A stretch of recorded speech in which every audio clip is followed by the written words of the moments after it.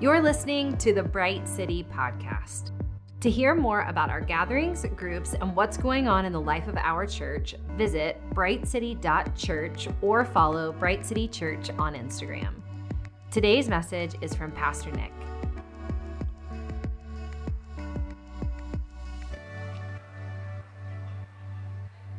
So we are in the middle of a sermon series called Becoming Winsome.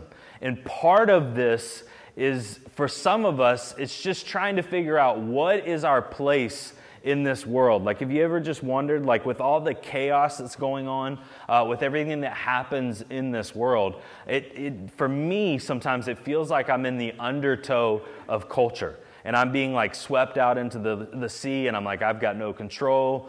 Jesus, take the wheel. Like, I'm just going to go ahead and float on to London, and that's my story.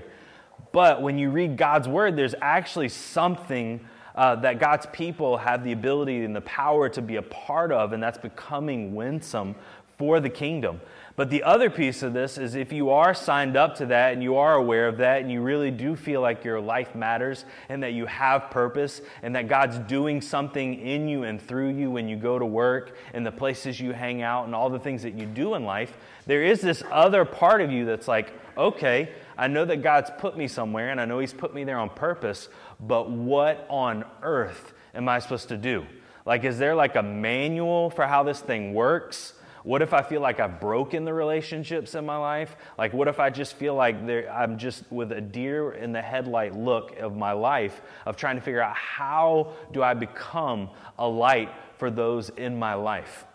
And so when we think about that, immediately, at least for me, when I think of how to be a light and how to witness for the gospel and how to be a presence for God wherever He has me, I immediately think of like this evangelist that's like out in the middle of the open with a bullhorn just going to town for Jesus. And it's like, okay, that's an interesting job choice. Like, nothing against that. Like, you've got reasons for doing that. But what about me? Like, what does it mean for me? Like, how am I supposed to become winsome without feeling the pressures of having a stadium ministry where I have people come, or having a tent somewhere in the city and I'm like, all right, here we go. We're doing big tent revival. Like, I'm from the South. Like, those are my roots. And what happens when that's not me? And so I'm kind of trying to give us a plan for the rest of us. Is anybody else like that? You're like, yes, I see that, I value that, praise God for those people, but what about me and my life and how I'm supposed to do things and how God has wired me and equipped me and put me in places in this world? And so kind of in week 1, we talked about just being aware. Like, just as Moses was aware of God in that moment in his calling, like, the first step is just being aware that God actually wants to use you to bring people into the kingdom. And that's pretty crazy. There's a lot of hurdles to jump over, at least for me, to get to the place where I feel like God wants to use me. But after that, and I see that there's this moment where God is calling me and He's sending me, the next thing that I have to consider is if I'm actually available. Here's the most beautiful thing about God, for better or worse, is God is not a bully, and He's not going to bully you into the things that He has for you in this life. And some of you are like, yes, I know that. I lived my college experience, and He just let me go. And now I'm here, and that is in the past. That's the old Nick. The old is gone, and the new has come. And so here I am. I have come to get coffee and hear the Word of God. And so we have to be available to what He's doing. And so we've got awareness, and then we've got availability. And then last week we talked about moving from available to capable. And so Moses kind of has this moment with God, and I think if we're honest, we would all kind of have this moment. It's like, okay, I'm aware of what God's doing. I feel available to what's happening. Oh crap, I do not feel capable. And so Moses had this moment. He actually asked 3 questions to God or for God, and I think we would probably ask the same if God was sending us to be a part of somebody else's freedom. The first question is, who on earth am I to do this? Like, why on earth would you send me? Like, do you know who I am? Do you know what I've done? Do you know what was a part of my past? Do you know who I am presently? Do you know who I am? Because, in fact, I sometimes don't know who I am. And God's like, just, hey, before you do anything, like, I want to tie into that identity. I want you to know who you are. I want you to know that who you are in Christ is exactly who you need to be for this moment. Like God has put his identity in us, and who we are is just who God uses. Like with all of our idiosyncrasies and all of our oddities and all of the things that we like and dislike and all the places that we go and all the things that we do, like sometimes we feel like we have to get rid of all those things before we're used by God. And sometimes that's true, but for the most part, God has put the desires and the longings and the things in your heart so that he can use those things. So who you are is ready to be used by God if you're making yourself available. So Moses asks, who am I? And then he says, what on earth would I say? Last week we talked about how public speaking has a bigger fear in people's life than actual death. Like just that's a lot. We can just sit with that for a second. Like people are afraid of doing this more so than they are of dying, which is incredible to me.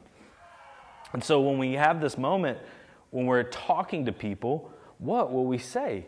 And God reminds us that he is going to give us the words that he's going to say. We talked about how the Spirit speaks through us in the moment.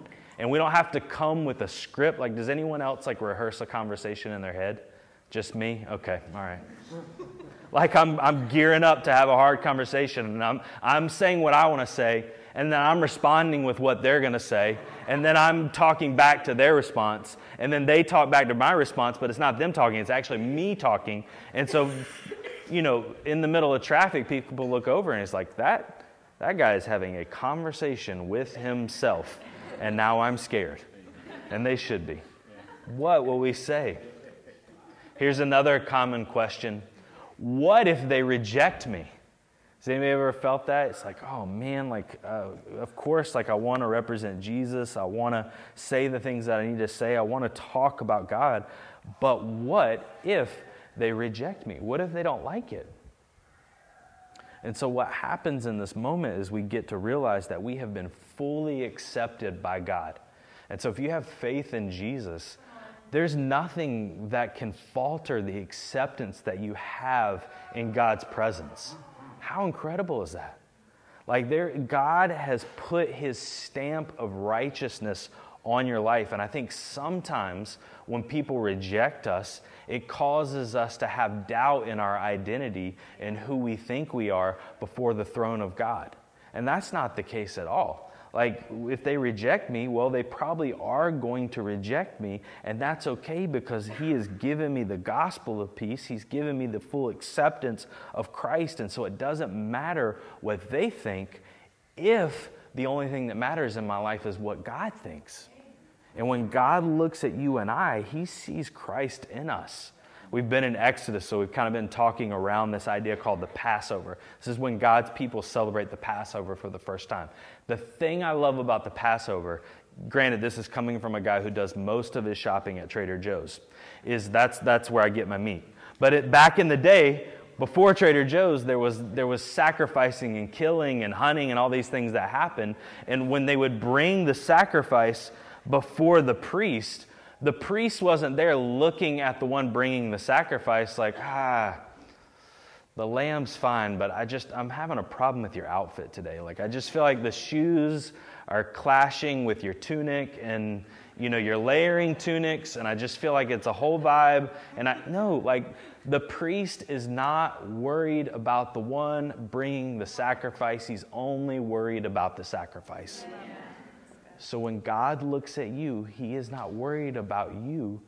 He's worried about Christ in you. When he looks at you, he's not looking at you, your failures, and your wins. Let's just pause there for a second, because some of us think if I can just do enough for God, then God will love me more. It's no, that's not how it works. I'm so glad that you are out there killing it for Jesus. But when it comes to your standing before God, it has nothing to do with us and everything to do with Jesus. So will we experience rejection? Absolutely. But let me pause before I go forward. You cannot give people peace if you do not have peace in your life. And so if you are carrying rejection already, it doesn't matter if they accept you or reject you. You already have a spirit of rejection. And if you are not willing to shed off that spirit of rejection from your past or even your present circumstances, you will not experience the full peace that Christ has for you. And you will not, in return, be able to extend the full peace that God has to extend through you. People will reject us, but the beautiful thing about that is we get to shake the dust off our feet and move to the next town, right? That's what Jesus said. He's like, hey, if you go and they don't welcome you, shake that dust off. Go to the next town, because it will happen. God wants us to have thick skin and a soft heart, and I think sometimes we have soft skin and a thick heart. And we're like, this really hurt me. Yes, it hurt me too, and this has offended me, and now I'm rejected. And God wants to move past all that. So this week, I'm going to jump into a different direction, and it is going to be weird, and it's going to be awesome, but it's going to be amazing, but it's also going to sting a little bit. So I'm just prefacing that. If you were thinking about going to the beach, you probably should have, but that's okay. You're here. Today, I want to move from capable to confronting. Capable to confronting. And so when you think about that word confronting, I think a lot of us have seen it done wrongly, right? Like, I think it's just like, okay, there's enough confrontation happening in the world, and actually I think it would actually be more of a breath of fresh air if there was a little less confrontation. And if that's what you're thinking, that's exactly how I think. I love confrontation 0%. Like, it is not my thing to love confrontation. I will do all things to avoid confrontation. I will do a lot for Jesus, and sometimes I will do confrontation. But I'm going to ask for the Spirit to fall, God to move, the seas to part, ask for a sign, and then I'm going to ask for someone else to tell me that I should do it, and then I'm going to ask someone to confirm that's something that someone else told me to do it before I actually jump into the sea of confrontation. That's just how it works for me. I don't know if you would feel the same way. But kind of where I want to frame this is I actually want to start with a quote from a guy named Tim Keller. And this is actually from a PDF booklet that's called How to Win the West Again. And here's why I love Tim Keller, is because Tim Keller lives in New York, and things that are happening here already happened in New York like 10 years ago. So you're like, oh my gosh, have you tried this new restaurant? And everyone's in New York is like, that we had that 10 years ago. Like the boba, like all the boba places popping around, it's like, yeah, we're on to something else. But it's cute that you have your little boba spot, but you know, we're on to other things, and that's what New York does to all of us. So here's the quote. He's talking about what this means. He says, to clarify, a missional encounter, so this is what we're saying, becoming winsome, is not a withdrawal from culture into communities with little connection to the rest of society. So we talked about that. Like, hey, becoming winsome doesn't mean you develop a homestead lifestyle. I'm proud, like, if God's calling you to do that, I'm sure there's a way to do that for Jesus to love people. But what he's saying here is, let's not withdraw. Then he says, nor is it an effort to secure political power in order to impose Christian standards and belief on an unwilling populace. I read that slowly on purpose, just so we can all catch up there. Nor is it an effort to become so relevant that the church becomes completely adapted to and assimilated into the culture. So we talked about that. So much of our compromise has ruined the message that we have in the gospel. We're so worried about dressing up the messenger that we care a little about the message of the gospel. Moving on. Instead, a missionary encounter, so becoming winsome, connects, unlike the strategies of withdrawal, yet confronts, unlike the strategies of assimilation, and therefore actually converts people, unlike the strategies of the political domination. So what he's saying here is he's saying that there is a way where we can connect with people and participate in confrontation with people, and as a result, people will convert to the gospel that's being proclaimed in that moment for the problem that somebody has in their life. So we're moving from capable to confronting. But before we do that, I want to go back to Exodus. And I actually want to talk about Exodus 7 through 11. And so what we see here is a gracious and confronting God. I know you thought you were seeing Prince of Egypt, and it was a beautiful Disney movie of your childhood, and this has amazing moments for you, but actually there's something happening here that I want us to see. So there's 10 plagues that are occurring in Egypt during this time. And so what's so cool about this is this moment is actually historical. There's this thing called the Ipuwer Papyrus, which is a scroll. It's very long, and it was written in the 13th century, and it has an account of all these things that happen. So when we're talking about this is not just like some Bible story that you learned in Sunday school class. This is actual history. And the other thing that's happening here is God is showing himself on one hand with 10 plagues, and later he's going to show himself or reveal himself through 10 commandments. So what's happening here is there's one to show people that he is the one true God. I think sometimes we take that for granted, like one true God. Okay, I get it, there's one God. But at this time, there was always only a million gods, and everybody worshiped everything. And so God's making a point here. He's like, hey, I need you to know that I am greater than all these other things. And so he's going to give them 10 plagues, but then he's also going to do the 10 commandments. And the 10 commandments are what's going to show people how to live in abundance with that one true God. And you're like, no, Nick, that was a bunch of rules. I was there in that Sunday school class. We rehearsed them. They told me I couldn't cuss out my mom. And so I was there for that lesson. No, it tells you how to honor your parents so that it'll go well with you in your life. And so these are blessings of abundance that God is speaking over his people. So here we go. These plagues are very weird, very random. But the more you dig into them, the more you see that God actually has a plan. Shocking, I know. All right, plague number 1. We got slides. We made slides. They're there. They're coming. I believe it. I don't even know how to say that. Hapi. This is the Egyptian god of the Nile. So back then, people actually worshiped the Nile River. They believed that that was the source of their life, just like we may or may not worship the beach. Just some of us throwing that out there. Next slide. This is the Egyptian goddess of fertility, water, and renewal. First of all, this god had the head of a frog, and this is where all the frogs came out and filled the places in this plague. I don't know about you, but that would have been game over for me. I would have repented. I would have confessed. I would have been saved. And then I would have done it again just to make sure all the frogs were gone. But this was an actual god of theirs. All right, next. Oh, you can go ahead. We're good. The Egyptian god of the earth. And so what happened was out of the earth there would come a plague. And through that plague, they would expose and confront the worship that the Egyptians had for the earth. It is actually lice from the dust of the earth. I don't know about you, but we have had multiple lice encounters back in the days when the Connolly kids were younger, and I wanted to give up on everything. Like, I was ready to call it quits. I cannot believe that would have been a plague that happened to everyone. All right, we're going to plague 4. All right, so this is the Egyptian god of creation, movement of the sun, and rebirth. And so what happened here is this god had the head of a fly, and so God sent swarms of flies everywhere. Does anybody no-see-ums? Those guys? Yeah, times a million. That's what I picture this happening. Next, plague 5.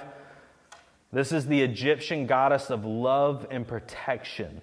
So usually this, and again, I don't understand it, but I'm not knocking it.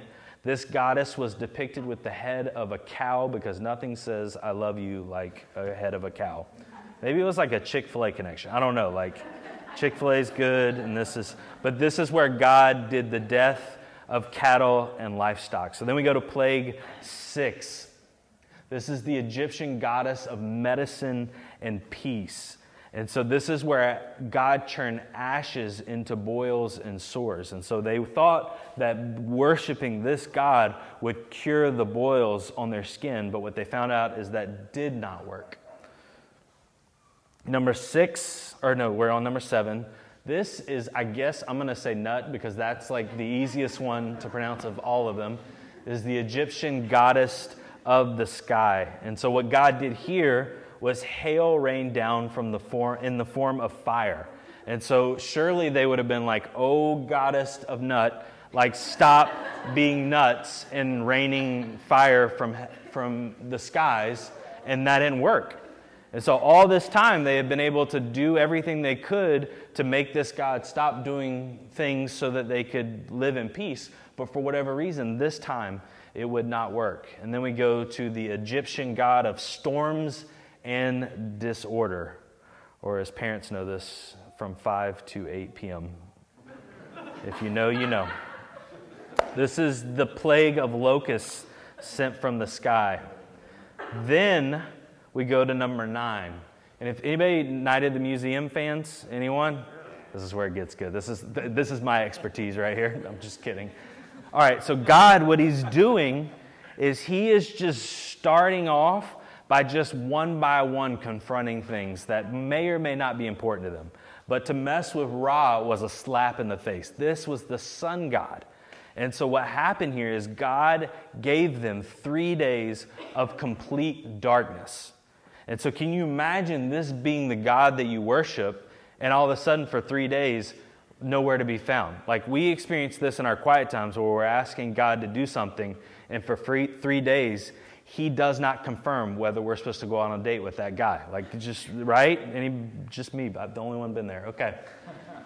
But this is the darkness that happened in the land. The next one is Pharaoh. This was the ultimate power of Egypt. And so Pharaoh was the one who was born from the god of Ra. And so when God showed up and attacked Pharaoh, this was God saying that I am greater than all the other gods that you've ever had in your whole life. And so God is not just doing something haphazardly. One by one, he was confronting the things that they valued. He was confronting the things that they turned to. He was confronting the things that they found security in. He was confronting all the things that they clung to. And it was him showing them that he is bigger than anything and everything that they experienced. And so here's the other thing that God's doing, because I think if you're like me, you're like, well, why would God do that? Like, why? Like, he is a loving and gracious God. Why would he do that? Every time before God did something, he would say, hey, now's your chance. Like, hey, do you want this to stop? Do you want to confess me as the one true God? Do you want this to cease? Well, Nick, that's great, but we live in America, and we don't have figurines, right?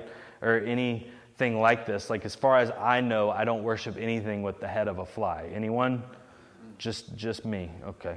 We'll talk later. So if God is graciously confronting the idols, it might be helpful to address or talk about what an idol really is, or what on earth does this mean for us in 2023. So what is an idol? An idol is something of disproportionate importance in our life. So here's what I mean by that. If it happens, it causes a great happiness over our lives because we got what we hoped for. And as a result, this is different than joy. Like, joy is one of those things, like, you just have it when it's bad and you have it when God is good. But happiness is fleeting. Yep. And so it causes a great happiness in our life. Or if it doesn't happen, it causes an irregular disappointment and discouragement in our life. And this is also known as Saturday for any college football team. It's like, man, they lost again. Every year, Carolina thinks we're winning the national championship. I love it. It's like a great ride. We all get to assume that this is the year that we win the national championship, and then we eventually lose like the first 2 out of 3 games or something. But we're turning it around. Some of y'all are still praying. So there's these things in our lives that cause irregular disappointment and discouragement because they are disproportionately too important in our life. Moving on. Something you're unable to go without. So this is something that has a foothold or control in our lives, and as a result, we cannot function without it. So being sensitive to addiction, we got something, or we got into something because of the power that it made us feel, or to feel powerful when we did it. And before we knew it, it has power over us, and we can't get away from it. So we're unable to go on without it. Next, something that requires an irregular amount of our resources. So this is something that gives more of your time, your talent, and your treasure than God does. Ladies, I'm not talking about Target. We'll talk about that later. We're moving on. Moving on. We're not looking guilty. Gentlemen, we have our things too. Save that for response time. Lastly, something that promotes independence from God rather than dependence on God. So this is something that you are doing in your life and holding up in your life because you know without a doubt that you do not want to be dependent upon God. Like, let's just be honest, independence and self-sufficiency feels so much better. Am I right? Yeah. And so one by one, God was exposing these things in the Egyptian culture that fit into these categories. So one of Jesus's drop the mic moments that happens in the Gospels comes from Matthew 7. And I want to read this and I want to talk about what this specifically means for us. It says, refuse to be a critic full of bias towards others, and you will not be judged. For if you'll be judged by the same standard that you have used to judge others, the measurement that you use on them will be used on you.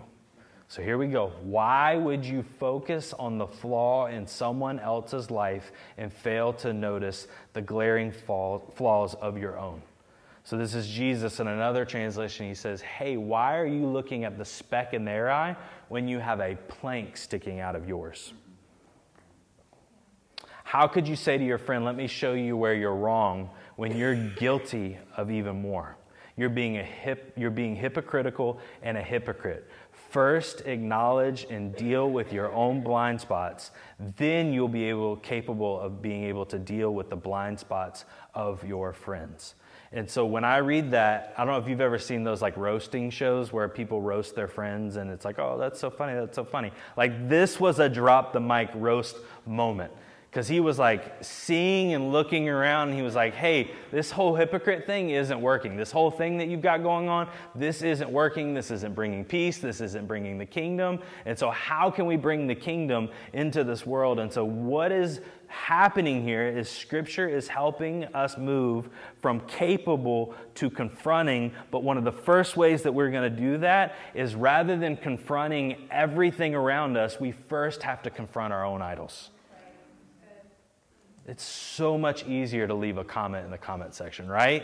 It's so much easier to post a social media post. It's so much easier to disassociate with someone because of how they're feeling and what they're doing and how they're treating you. But Jesus is hey, before you can, if you feel like you're supposed to move from capable to confronting, before you can do any of the confronting that you think you might need to do in your life, you have to first confront the idols in your own heart. So let me ask it again. I'm going to read these questions again. What has a disproportional importance in your life?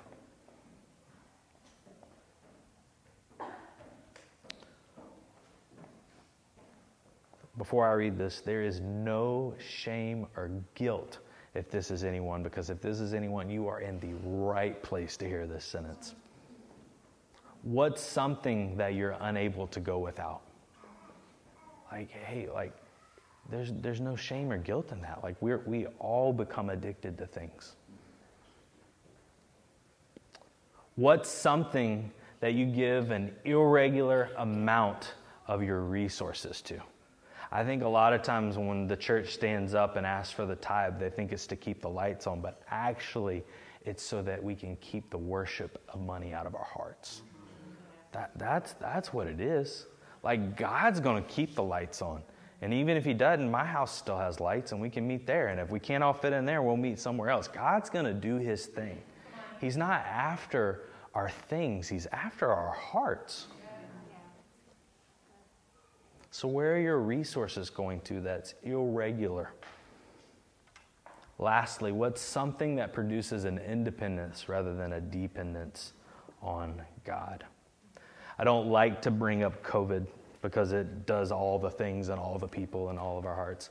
But here's what I think is, yes, it was a crisis for us in our world, but I think what really happened is I think COVID exposed the idols of our heart, right? Like, oh my gosh, like I can't, like this health thing, like I thought if I just ate right and lived right and worked out right, like I would live forever. Like I'm trying to like age hack and health hack my life. Like I'm going to 120. Like God gives me 120 in the Bible, so I want to live all the 120. Like I want to keep going. And COVID was like, just kidding. Like your health is not your own. And then money, work, it's like, man, I want to do these things. I'm supposed to be at work, and I'm supposed to be striving to do this. I'm supposed to be striving to do that, and I can't be at work. And then there were certain relationships. You're like, oh my gosh, like I am stuck in a house by myself or either with someone that I don't want to be with. And so it just pulled the strings of our relationships. It pulled the things that we find identity in. Like, remember when you said, like, I am so-and-so, and I go to this place, and I do this thing for a living, and these are the things I like to do, and this is how I like to do them. And COVID just said, nope, just kidding.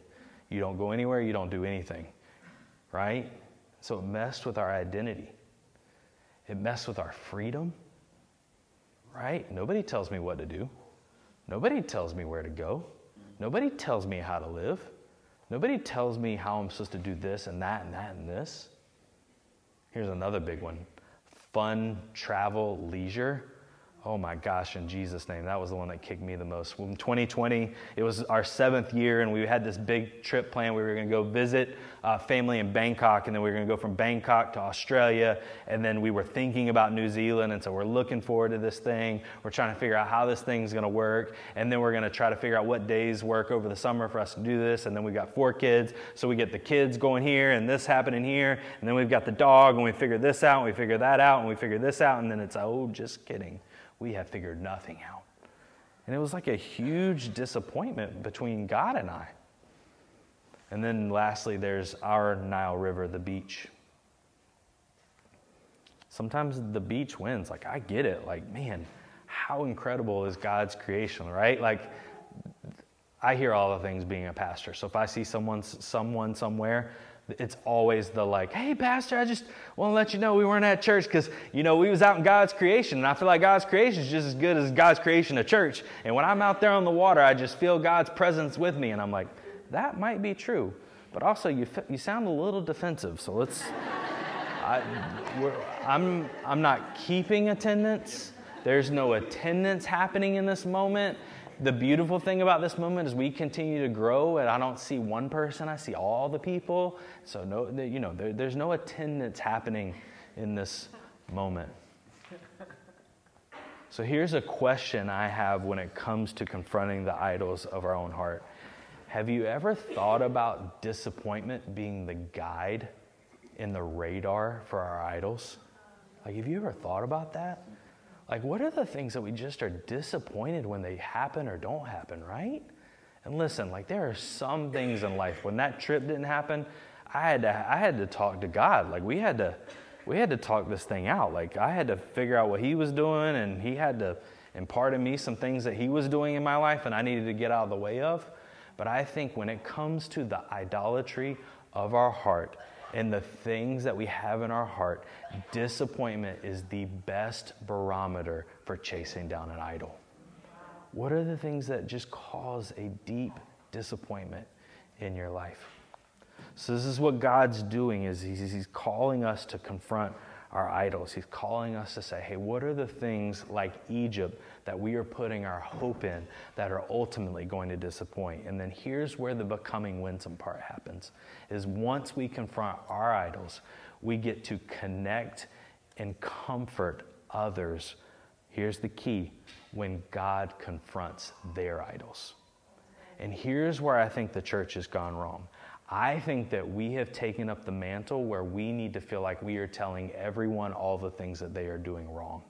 But the more and more I walk with God, the more and more I see God in this world, the more and more I see God doing the things that He is doing, God is going to graciously confront the idols of the people in our worlds. Like, He's just going to do it.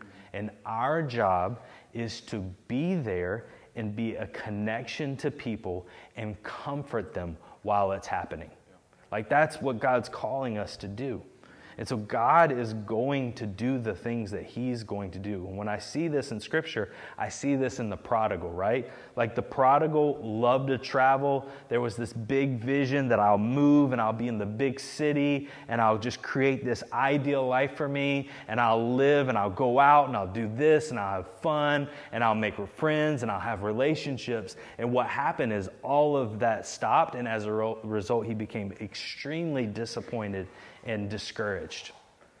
And so what I find is that God looks more like the Father of like, hey, I'm going to let them go and I'm going to let them choose their way, but I need you to know when they come back, I am looking for them. I'm ready to embrace them. I'm ready to celebrate them. I'm ready to have the party. I'm ready to restore them. I'm ready to redeem them. I'm ready to welcome them home. I'm ready to kill the fattened calf and have the brisket. Like, I'm ready to do all the things.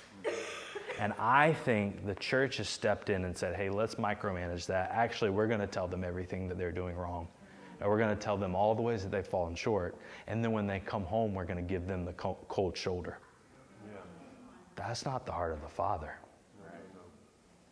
And so when it comes to having people around us, we become winsome when we let God graciously and lovingly and surgically confront the idols of other people in our life. So how do we do this graciously and lovingly? 3 quick things. Number 1, we remain patient in their lives. God's at work. We see it. We acknowledge it. We don't tell them, I told you so. We tell them, I'm there for you. Right? Here's another big one. Don't tell them you understand, because you don't.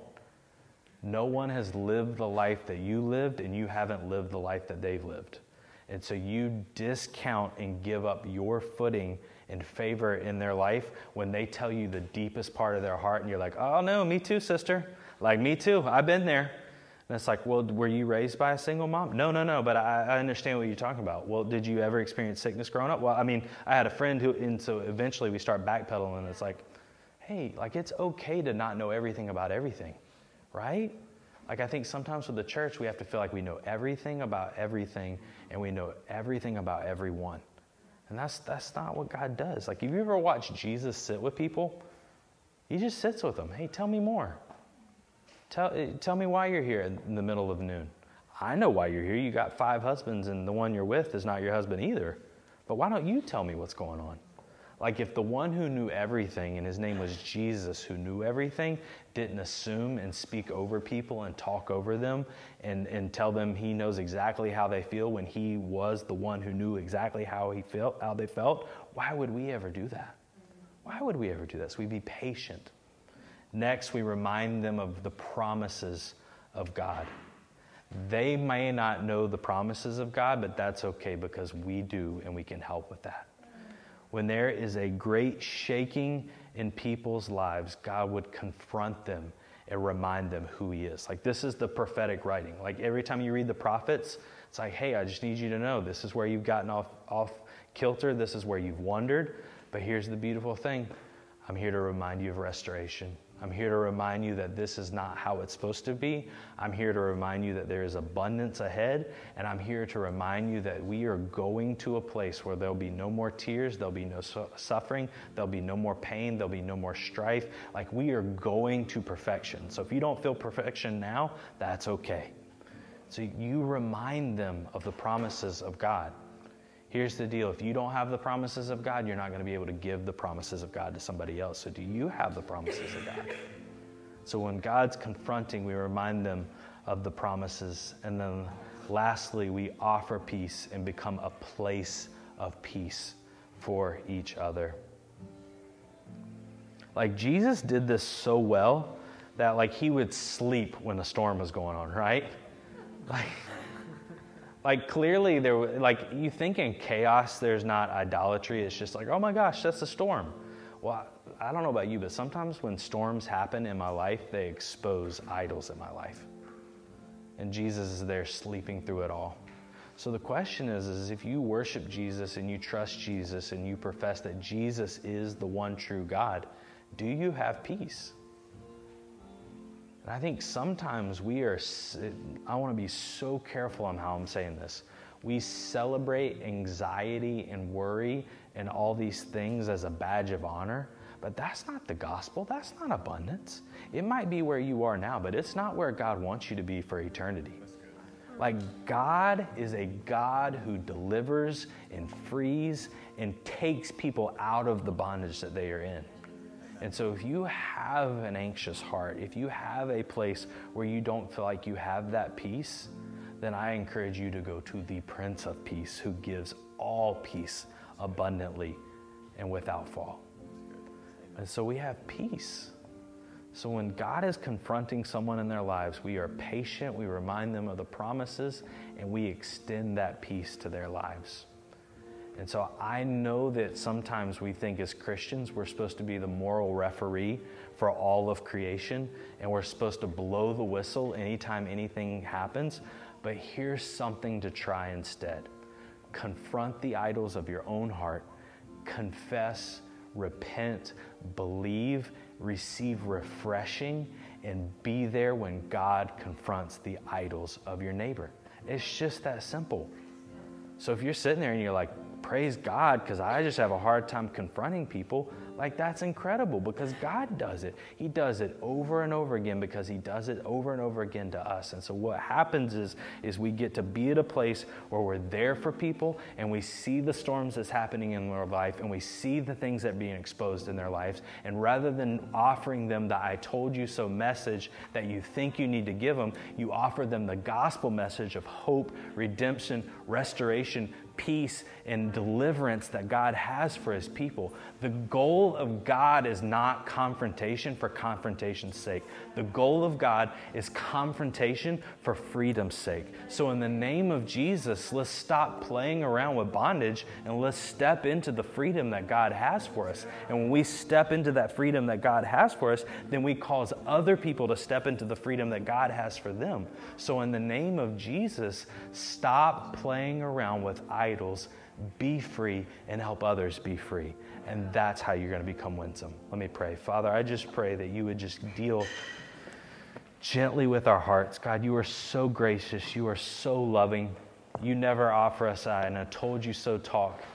You offer the biggest parties. You offer celebration. You offer redemption.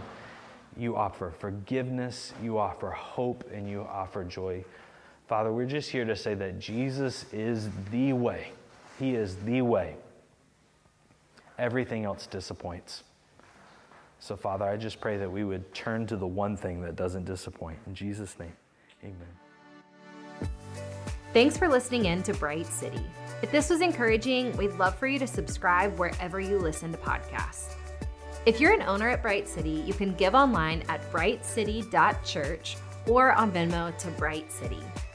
Before you go, we'd love to speak this benediction from Matthew 5 over you. You are the light of the world. A city built on a hill cannot be hidden.